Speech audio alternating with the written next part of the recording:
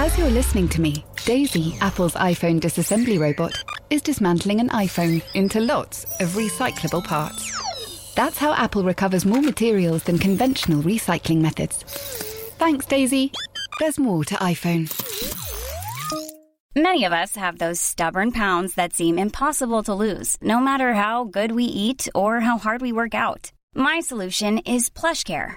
PlushCare is a leading telehealth provider with doctors who are there for you day and night to partner with you in your weight loss journey. They can prescribe FDA-approved weight loss medications like Wegovy and Zepbound for those who qualify. Plus, they accept most insurance plans. To get started, visit plushcare.com/weightloss. That's plushcare.com/weightloss. You're listening to The Times. Go to thetimes.co.uk. Every goal, every game, everywhere. The Times and the Sunday Times. Now with goals. Hello, I'm Alison Rudd and I'm joined by an Opta-busting panel. Rory Smith is in the studio and down the line we have Ollie Kay and James Ducker. Before we begin, a reminder that you can see all the goals and the rest of the highlights from every Premier League game before anyone else simply by downloading the Times app to your smartphone. We will be discussing events at Old Trafford, why Michael Laudrup was sacked and whether standing areas could safely be introduced in the Championship. But first, it's all change at the top of the table after Liverpool scythed their way through a bickering Arsenal to win 5-1 after going 4 ahead inside the opening 20 minutes. Well, Arsenal endured their worst first half in the Premier League for 13 years, and it could get worse in the second. Here is Sterling. Chesney makes the save. Sterling again. 5-0 to Liverpool. And any hope of an improbable Arsenal revival has just been snuffed out. Steven Gerrard, he said, "We have absolutely demolished a team from start to finish. That was as explosive as it gets." Ollie Kay, is he right? He is. Well, I suppose you could argue it wasn't from start to finish because there was so much damage done in the first 90 minutes that they only needed to score one more after that. But it was as good a performance, I would say, as anything I've seen in the Premier League this season. And there have been some very, very good performances, notably from, I suppose, Manchester City in particular. But Liverpool have suddenly got this knack of absolutely blowing teams away and scoring goals in 4s and 5s and great football, breakneck pace, attacking with such flair and invention and finishing so clinically at times that I think it really was up there. I mean, I haven't seen... I mean, Gerrard said he felt it was one of the top 3 performances in his time as a Liverpool player, and I would agree with that. I was there when they beat Real Madrid 4-0, was it? And I think that probably stands out as the best in my mind from the Benitez era, but they are doing this an awful lot to teams at the moment. I mean, Ollie doesn't sound too surprised that Liverpool was so attacking and so good. In that case, why didn't Arsenal set up more defensively or to counter-attack or just take into account the fact that they were going to be on the receiving end? Well, it looked to me, I mean, like Rodgers had really, really, really thought through his game plan and how best to sort of exploit Arsenal, and he obviously, I think he shifted Suarez, didn't he, out to the right to go up against Monreal, and Arsenal, by contrast, it looked like quite a flimsy game plan. But then when you have so many players and, you know, your leading players underperforming to that extent, maybe no game plan would have worked. I think they often say, don't they, when you need 8 of your 11 players to be on top of the game in the big matches, particularly against an opponent that is on fire. And I mean, Arsenal had, you know, a couple of players, if that, who were average. Everyone else was lamentable. So you cannot legislate as a manager for so many players going missing. And then Arteta, Ozil, Wilshere, Cazorla, Giroud were just all diabolical. I don't know to what extent Wenger ever really has a game plan. Like that sounds more critical than it needs to, but he doesn't really change his system to fit his opponents. He doesn't really sort of do anything different at home or away. To an extent, it's a strength that his team plays the way that his team plays, regardless of the opposition, and that's often the hallmark of a great side, that they just do what they do and other teams can't cope with it. But I think there are occasions where you maybe need to be a little bit more subtle than that and a little bit more canny, and that might be why Wenger has a comparatively poor record against his fellow title rivals and in a lot of kind of substantial Champions League games, certainly after the kind of golden era of Henry and Vieira and all that. So do you think, Rory, that Wenger would not have looked at the tapes of the way Aston Villa contained Liverpool and then ignored it? I'm sure he would, and I'm sure there will have been some attempt to try to work out, to advise his players how to deal with Suarez and Sturridge and Sterling. But I don't think it didn't look like. It's hard to tell when a game changes in the first minute. It's impossible to know what his intentions would have been. He might have planned to park the bus, but obviously that goes out the window as soon as you concede to Skrtel. But I very rarely see Wenger try and change the way Arsenal play, particularly. The blueprint for him really was the City game. I mean, the sort of closest team this season that we have to sort of Man City in terms of a fast-flowing, fluid sort of front six who interchange or in sort of press with great intensity are Liverpool. You know, I mean, they have sort of swatted, brushed teams aside. I think that was the 8th game this season that they've scored 4 goals or more, and really only City sort of compare this season to that. So, and it was literally almost a carbon copy of the game at the Etihad, where Arsenal's sort of defenders and sort of midfield were just absolutely swarmed, and it was almost like Rodgers studied that game intently and thought, I've got the players, I've got the front six here who can do exactly that job. And I'll go for it. And I think Monreal played against City in that 6-3. I think it was one of his first games back, and he was absolutely abject. Honestly, it was one of the most pitiful performances I've seen from a player, even worse than Andre Santos at Old Trafford a season or two ago. In that sense, sort of going back to your point, Alison, Wenger looked like he'd learned no lessons whatsoever from that beating at the Etihad, and I bet Rodgers almost couldn't believe what he was seeing when he saw that when he saw Monreal at left back. The other thing that should be mentioned is that it shows how important Flamini is to Arsenal. I mean, I know that everyone said it at the start of the season, isn't it great? What a canny move by Wenger bringing him back. But that was the problem, that there was just nobody. I mean, I like Arteta, I quite like Wilshere. I'm not sure Wilshere's a great central midfielder in a game like that, but they need that bite, that tactical intelligence that Flamini has, and it was just completely lacking. It looked like the Arsenal of kind of the start of last season, the start of the season before that as well. That Arsenal with no backbone, with no sort of intelligent player just sitting there and directing play. They looked completely directionless. Ollie, I mean, James mentions not learning from the game at the Etihad. Is this defeat from Arsenal's point of view more significant than the 6-3 thrashing at City? Well, that defeat at City didn't end up feeling that significant because they went on a very good run after that and got back to the top of the league, and they were there till Saturday. I think this feels more significant because they've now got a pretty tough run of games. I was going to say after Man United on Wednesday. No, they've got Man United on Wednesday. They've got Liverpool in the Cup. They've got Bayern home and away. They've got other tough games, and I think everybody had already pinpointed this as the point in the season where Arsenal are really going to have a test of their mettle, and this is not, this was not a good way to start it by any means. And we haven't even touched on, well, I think James mentioned him, but Ozil looked like he was not engaged in the game whatsoever. He looked like a waste of a shirt.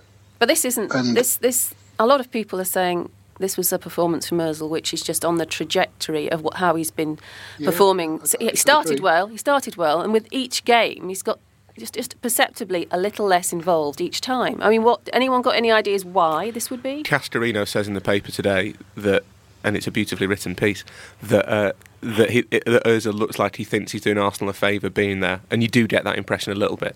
But you can think a team is lucky to have you and still want to prove that they are. Yeah, when Ozil came, there was a lot of... I think he had a huge psychological importance, and he's obviously a brilliant footballer. Neither of those two things are up for debate. But if you look at what happened in Spain last year, he didn't often last 90 minutes, because Mourinho felt that he didn't have that, I guess, the fitness, the intensity over the course of a game to really influence things. He tended to take him off after about an hour. He's just the player you want when everything's clicking and you're roaring forward and you need someone to to find little bits of space and little clever passes. But I don't think Mesut Ozil would say that he's the one that you want in the trenches with you when things are going wrong. I don't think he'd pretend to be that player. But there is a question mark, I think, over yet. It's not even the last few weeks. It's kind of the last 3 or 4 months, to be honest. Yes.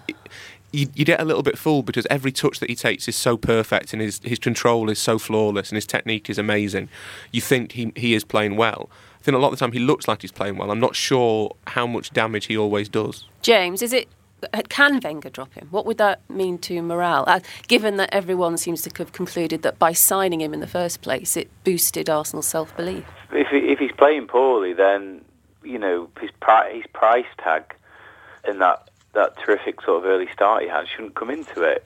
Wenger's got to play the players that he thinks are most in form and that are going to be most suited to that particular game. And at the moment, Ozil's performance don't necessarily warrant the sort of inclusion. Where the issue is how would he react to that? Is he the sort of player who would respond positively, or is he the sort of player that would sulk and not take it particularly well and not respond like Wenger would hope he does? I think in Europe against Bayern Munich, it might be more like his game, but they've got some very tough sort of league games coming up, and you do sort of wonder whether he might benefit from a brief spell on the sidelines.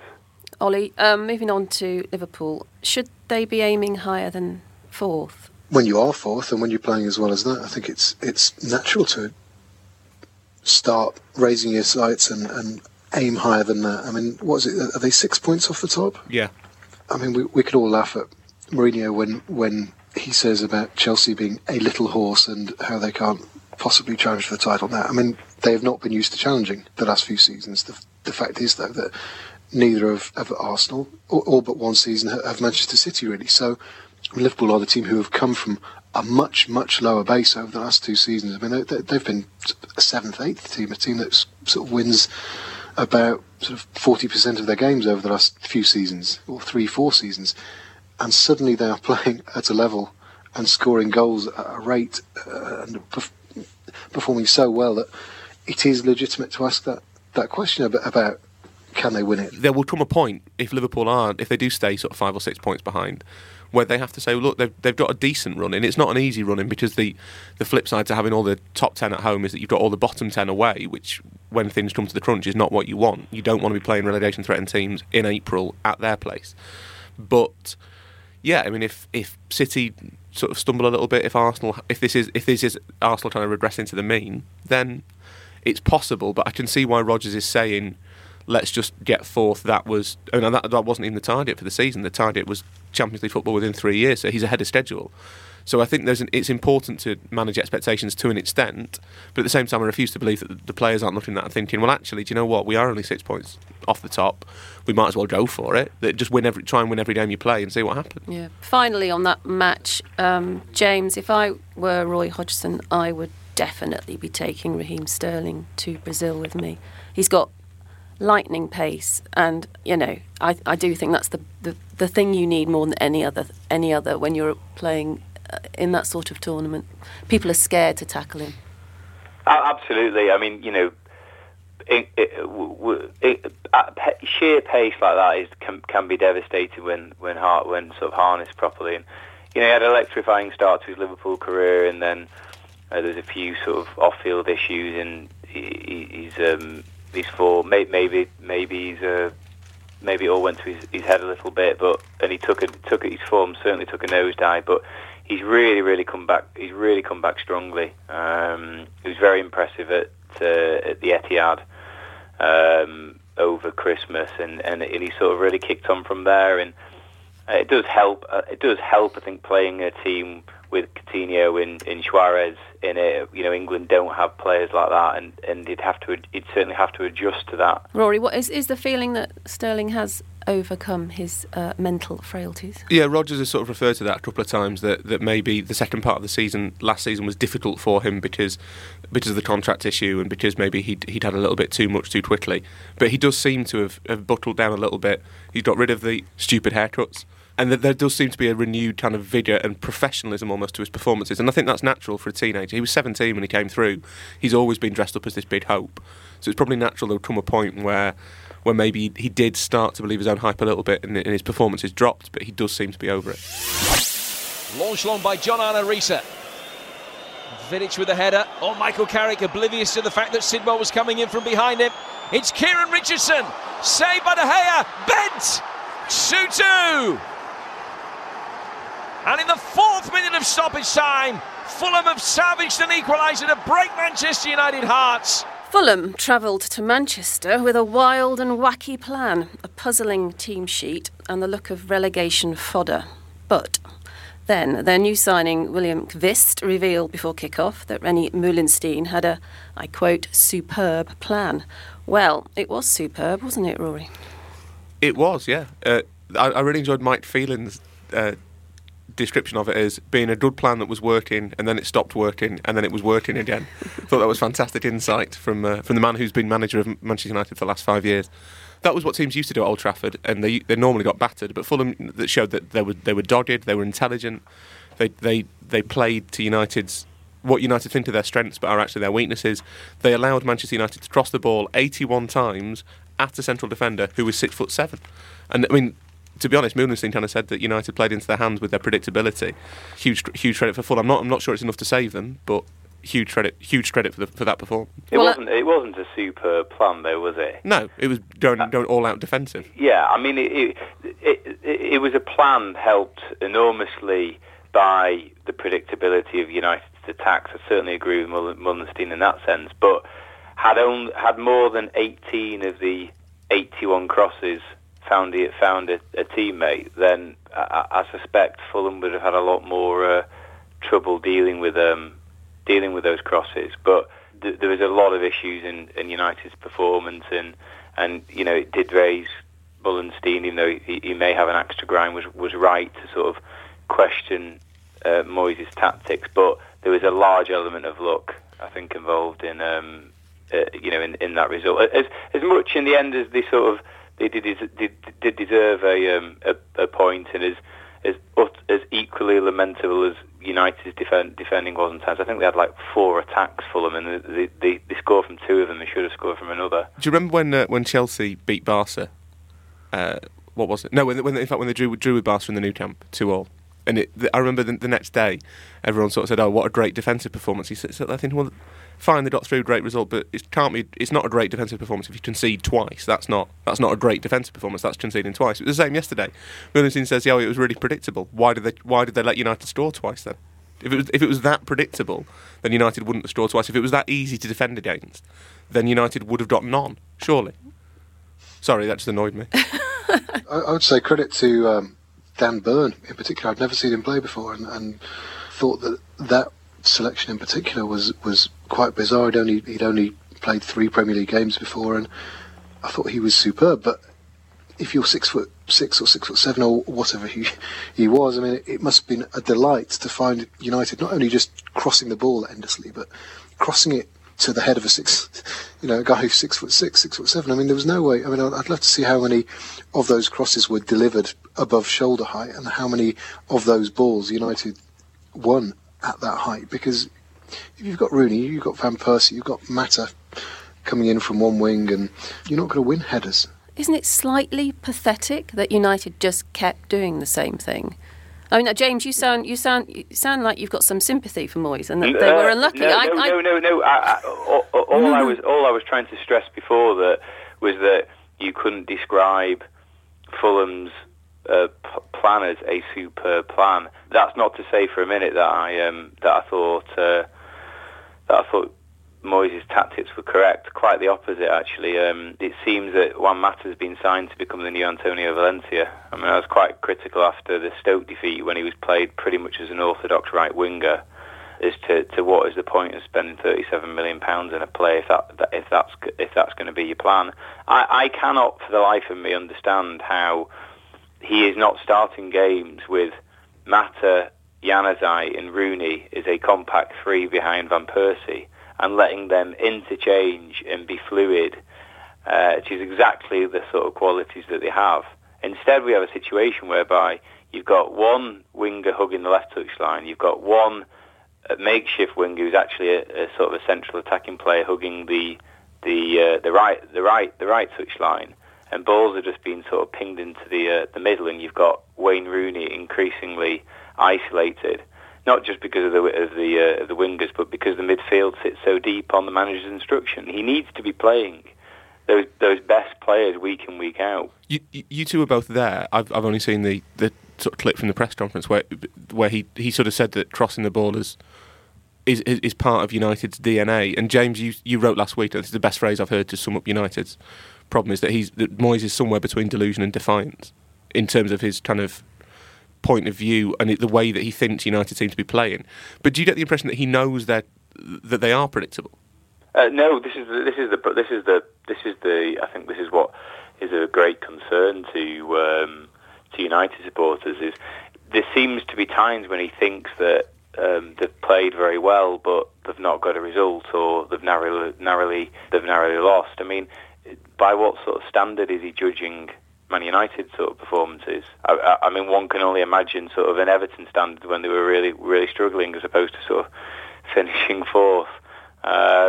It does seem to be sort of it does seem to be quite predictable for the most part. Get it out wide. There's very little play through the middle. I mean, one thing he might say is that until I get the sort of central midfielders in, it's going to be difficult to play the way I want to. But I don't think anyone sort of sees signs of how Moyes, what Moyes' blueprint is, what his plan for the future is. I mean, if we go back to Brendan Rodgers, obviously it has taken some time for him to get to this stage, but right from the start, it was quite clear that there was a certain way he wanted his team to play. And yes, there'd be very bad days at the office, there'd be some good days, but he wouldn't deviate from the plan that he wants.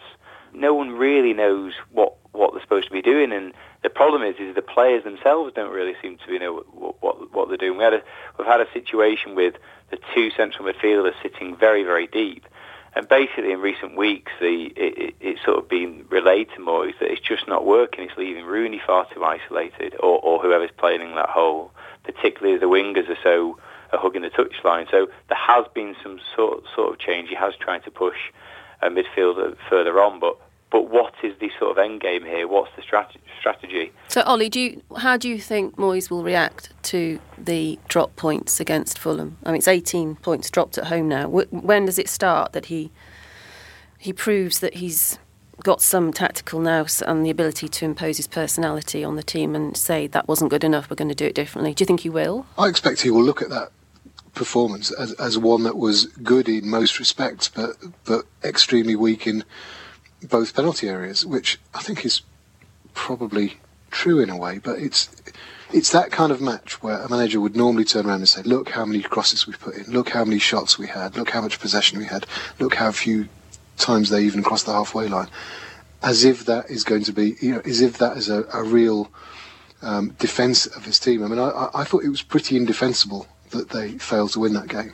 If that had been a training ground exercise where he'd been playing. VoiceOver describes what's happening on your iPhone screen. VoiceOver on, settings.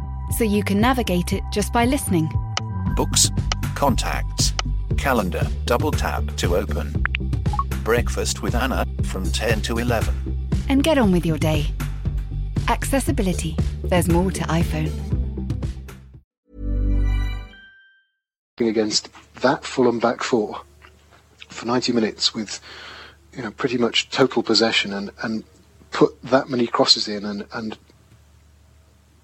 yet sort of created so few chances and converted so few chances and somehow contrived to concede 2 goals to a team that barely had the ball. I think that's pretty lamentable in many ways, and I think Moyes can choose to look at it whichever way he wants. I think that the defiant way would be to talk about the positives, but I think he will. I mean, he used that. He mentioned that thing about softness, which I totally agree with. They look like a team that's got no backbone. Ollie, there's one thing I have to clear up with you. Did you subcontract your marks out of 10 for the players? Because it says in the Times on Monday morning that you've given Steve Sidwell 7 out of 10. I'd have given him 10. I'm confused. Well, what did he do? I mean, look, he scored a brilliant goal. He won the ball very well for the second goal, but I barely saw him in between. He wasn't like he was. Really? I think you were just looking at United. I don't think you were looking at Fulham. No, I wasn't. I just was seeing one team with the ball and one team without it. He did not stop. He did not stop running. He was tackling. He was creative. He was the heartbeat. And you look, that team sheet was the most gobsmacking team sheet I have ever seen. And saw it before kick-off and thought, oh my goodness, what the hell is going on there? There were debutants galore. There were players who barely proved themselves and have looked rubbish for Fulham. He's mangled them all together. You don't know what formation it's going to be, and it's stuck together because of Steve Sidwell, who I would consider taking to Brazil. I know no one's going to agree with me, but I think he's been the one bright spot for Fulham all season, and it came to the fore yesterday. 7 out of 10 is very good in the Times. You gave Dan Burn an 8, Heitinger an 8. Annoyed me, Ollie. It's only 1 point. What does it mean for Fulham? I'm not sure.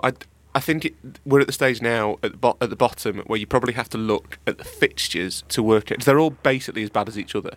I think Swansea have got a little bit more than the others, but the bottom 10 who are separate, it's not quite as close as it used to be at the bottom, because I think Fulham now 3 or 4 points off safety. They're not. It's not like there is a slight. There's a little bit of a gap opened up. I think the bottom 10 are all as bad as each other. They're basically interchangeable. So you look at who's got what fixtures. Like Norwich's last 4 are Arsenal, Liverpool, Chelsea and City, I think. Or not City, United. Which means that the chances of Norwich getting more than 3 points against Manchester United from those last 4 games are pretty slim. So that means that Norwich are now playing with what? What's my maths? 9 games to get the points that they need to stay up. So you'd automatically start to fear for them.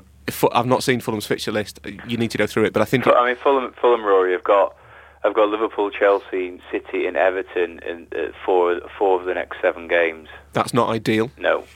I think that it's that stage of the season now where you have to look at... You've got all these teams who are basically the same. They're all as bad as each other. You look at who they're playing, and then the ones who've got the toughest fixtures will go down. Oh, that seems a bit clinical. Well, where's the romance? There's no room for art or beauty or romance, Alison. Does anyone think Fulham could possibly stay up? James, I think I wouldn't like to say anyone categorically is going to go down or not. We've seen in recent seasons some utterly sort of bonkers results in the final 8 weeks of a Premier League campaign, and so anything is possible. I certainly wouldn't say they are definitely going to go down. It's going to be very, very tough, and given those fixtures that I've just suggested, is the remainder of this month and most of March, should define them. There is a danger they could get cut adrift. But that said, you'd rather have those fixtures in February and March than in April and May. Yes, that's true. Fulham's. I'm just looking at the fixtures there. Last 7 or 8 games are winnable. Villa, Norwich, Spurs, Hull, Stoke, Palace. And the thing is, there's so many teams down there. James is right that there is a possibility if you lose all of those games that they've got coming up, then you could be 7 or 8 points off. But there's so many teams down there that as long as you can stay in touch, there'll always be ones from above who start dropping down when they have harder fixtures. So I mean, it could well be that we go into the last couple of games of the season with 8 or 9 who can still go down. Yeah. But it'll be decided by who's got the toughest run of games and when. Right, time for a debate. Michael Laudrup guided Swansea to their first piece of significant silverware when he won the League Cup last year. But as he was planning for the Europa League game against Napoli, he was sacked. So was this a reasonable response to Swansea's loss of form or a panic move? I can't quite get my head round the words Swansea have sacked Michael Laudrup. Anyway, while I try and cope with that, Ollie, was this inevitable? There was a lot of talk, wasn't there, about Laudrup probably not staying after the summer anyway. So was it pragmatic? Was it reasonable? Was it a travesty? What was it? I would say of those 3, it was pragmatic and reasonable. I'm normally one who sort of shakes my head in disgust when a manager gets sacked, or often anyway. But he was going to leave at the end of the season. I think that was pretty well accepted. So why not let him stay and win the Europa League for Swansea? They'd been poor for a couple of months. There were an awful lot of tensions behind the scenes, not only between himself and players, but there was a sense that things weren't going well on the training ground, that his training wasn't working.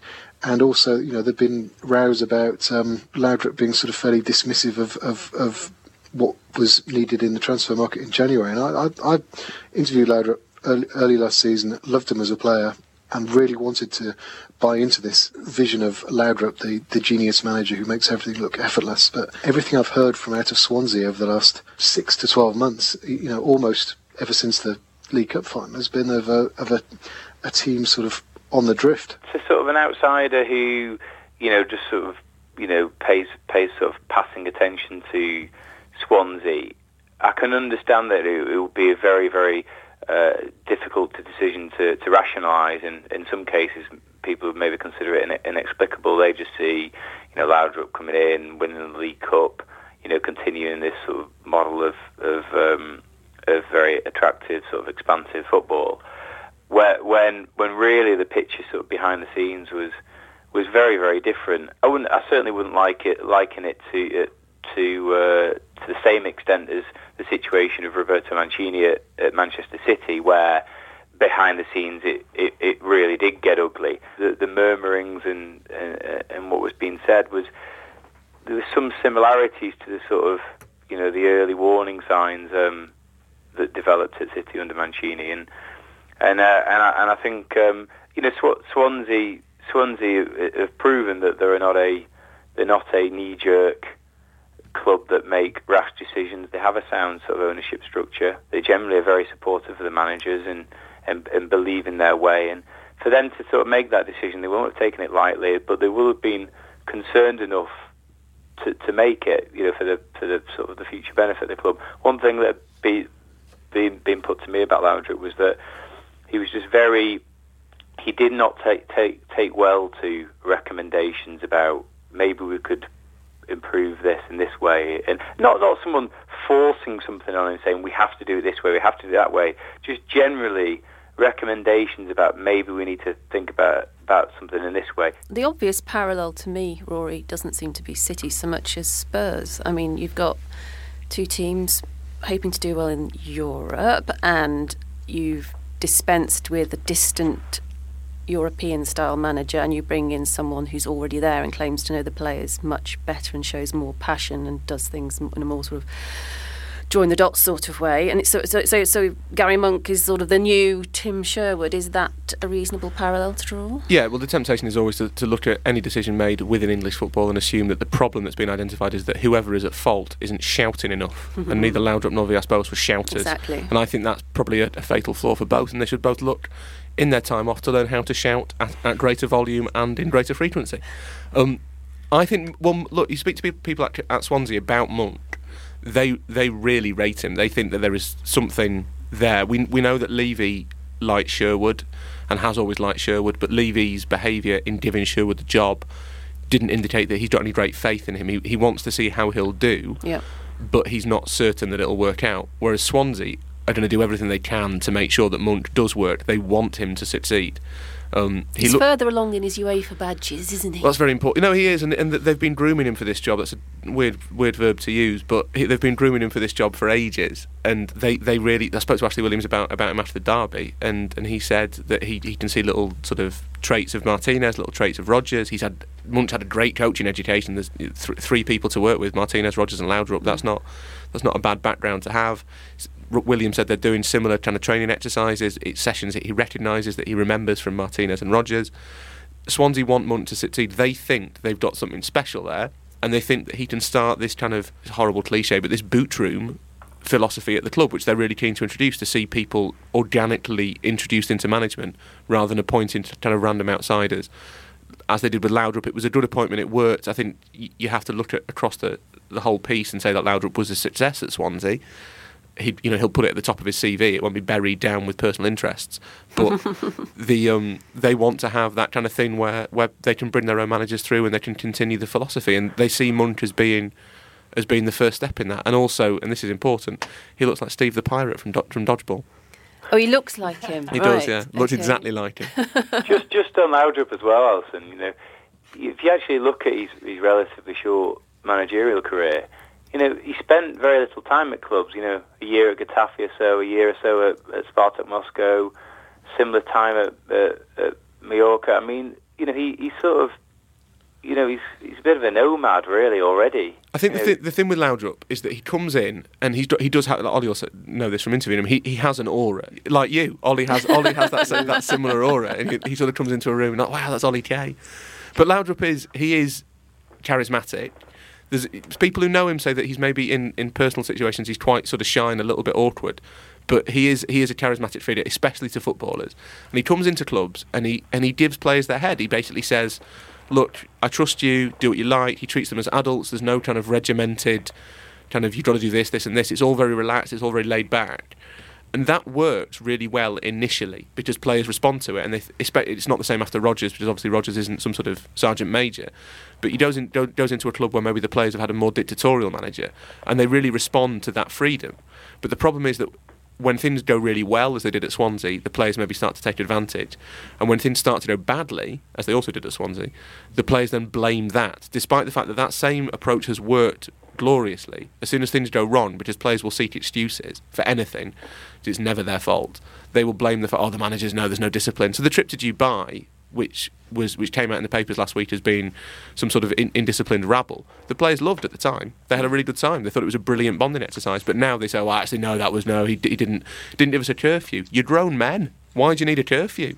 But he's a nomad partly, I think, also because he doesn't adapt. He doesn't want to be told to change. He has his way of doing things, and he doesn't like he finds it almost insulting, I think, that if results go badly that you automatically are told as the manager will change something because he believes in what he believes. And after the West Ham game, which was the last post-match interview he gave, and I was there, and he rambled on about how it is impossible for individuals to change the way they are, and he was ostensibly talking about Chico Flores and his theatrical personality, but in fact he could have been just talking about himself, really. He was saying, you can't tell someone behave differently, you are what you are. And the Swansea management hierarchy, they said, well, we don't want you to be what you are anymore.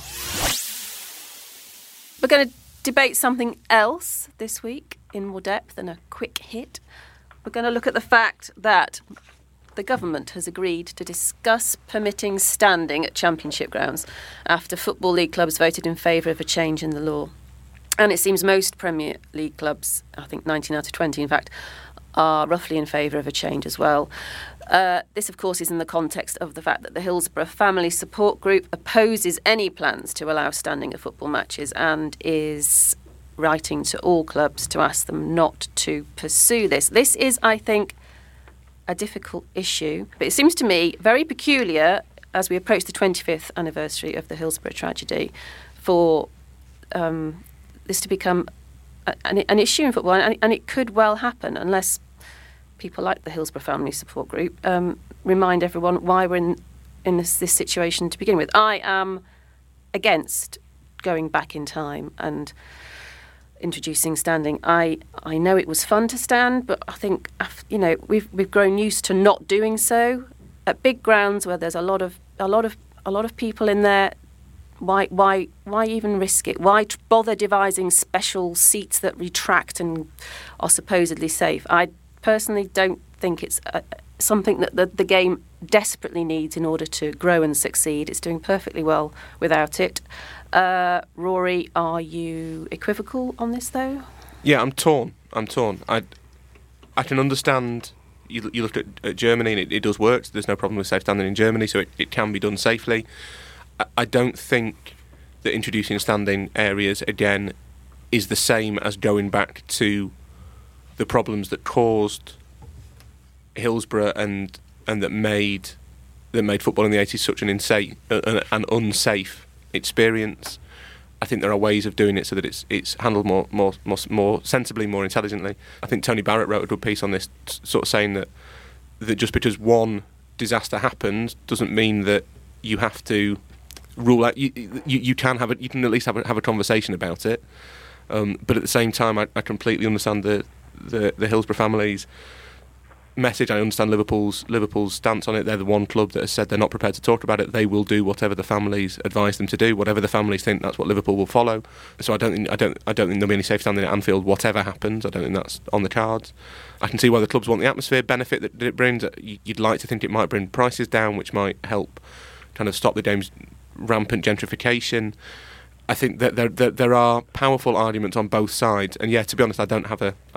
If you had to, gun to your head, you have to say one way or the other. What would you say? I'd say, why is someone putting a gun to my head?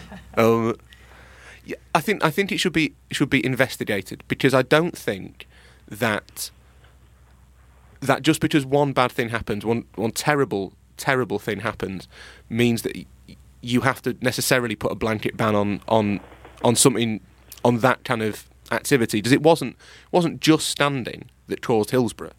There was, as we know from the long fight for justice, there were other issues at play. And it's a really emotive, sensitive subject, and it's difficult to be coherent and as coherent on it as you like. I think it's worth having the conversation to explore if there is a way of making it work, so that what happened at Hillsborough can never happen again, but that some of the benefits of standing can be retained. James, why is this something that football needs? Why do we have to open it up and talk about it and think of ways of going back to standing? Why does football need this? Rory and Ollie, touched on 2 points there. I think atmosphere at grounds.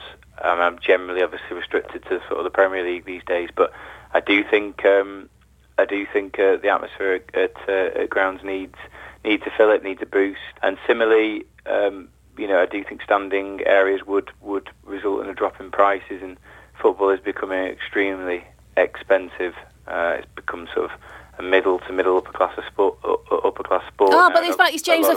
The fact you say that to me that implies, as if I'm exaggerating on purpose. It seems to me you're saying, maybe there can be sections of grounds where tickets are cheap and you can cram people in, and it becomes a more unpleasant experience, and you're paying less money, so that it's less gentrified. And that to me, a huge leap, Alison, from what I was saying. I know it is. I'm just stirring it. Look, one thing I would say is, I agree with the sort of the 25th anniversary of Hillsborough coming up. The timing, to me, is odd, but sort of going forward, I think there needs to be a thorough discussion of it. As Rory said, I think it needs to be investigated thoroughly. And it needs to be determined as to whether it's workable. It's hard to think of an appropriate kind of parallel. After the Challenger disaster, NASA didn't stop exploring space; they just made it safer. And is that not the same principle that?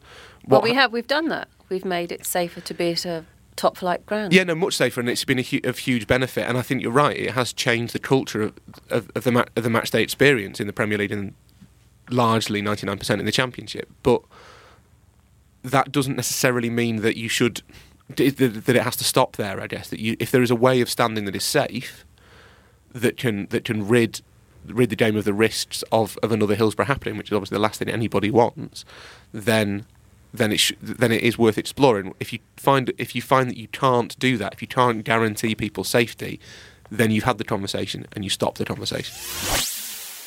Right, I've denied you, gentlemen, the hit that comes with those quick-fire questions at the end, so I'm going to let you, if you so wish, raise any other business very quickly. If there's one thing that has really bugged you over the weekend that you feel you have to tell me about, I'll tell you one thing.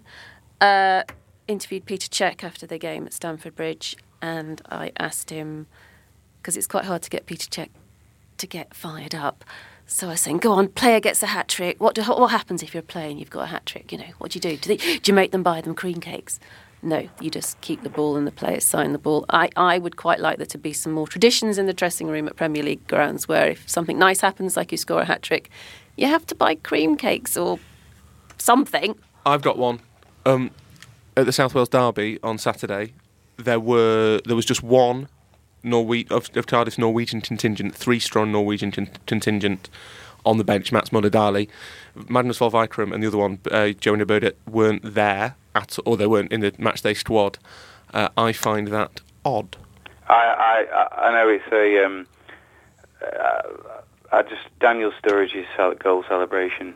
I try to put it at the back of my mind, but I see him and you just want to slap him, don't you? I mean, it's almost like he stood there thinking, how can I make myself just look really, really unlikable and really, really annoying. That doll celebration is a reason not to take Sturridge to Brazil.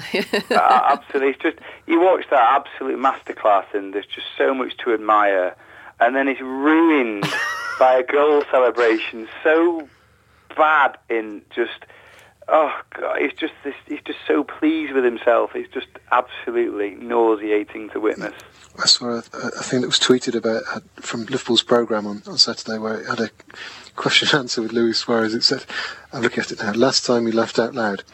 His answer: when I was sitting on the bench during the derby, one of the lads said something funny, and we were laughing. That's like one of those boring Milner tweets, isn't it? James Milner parody. It's what happened to dressing room humour and sort of that humour being sort of rammed down people's throats in a slightly annoying way, rather than just. Well, what happened to it was quotas, wasn't it? How many Spaniards are allowed to sit next to each other? How many Italians? How many Scots? Ollie, do you know who the wag is on the Liverpool bench? Who's the funniest player at Liverpool? Do you think it's Luis Alberto? I bet he's hilarious. Yeah. Maybe Times readers will now know how hard it is to extract a decent anecdote of detail from a footballer in this day and age.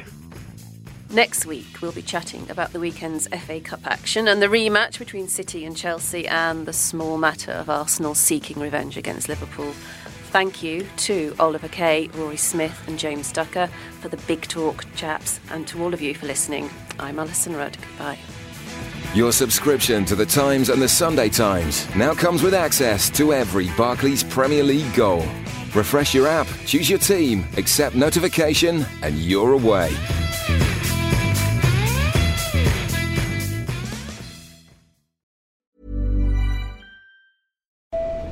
The train is now approaching. Junction at platform. Passengers, airport, please stay on board. Next stop, road station. iOS helps you control which apps you share your exact location with. There's more to iPhone.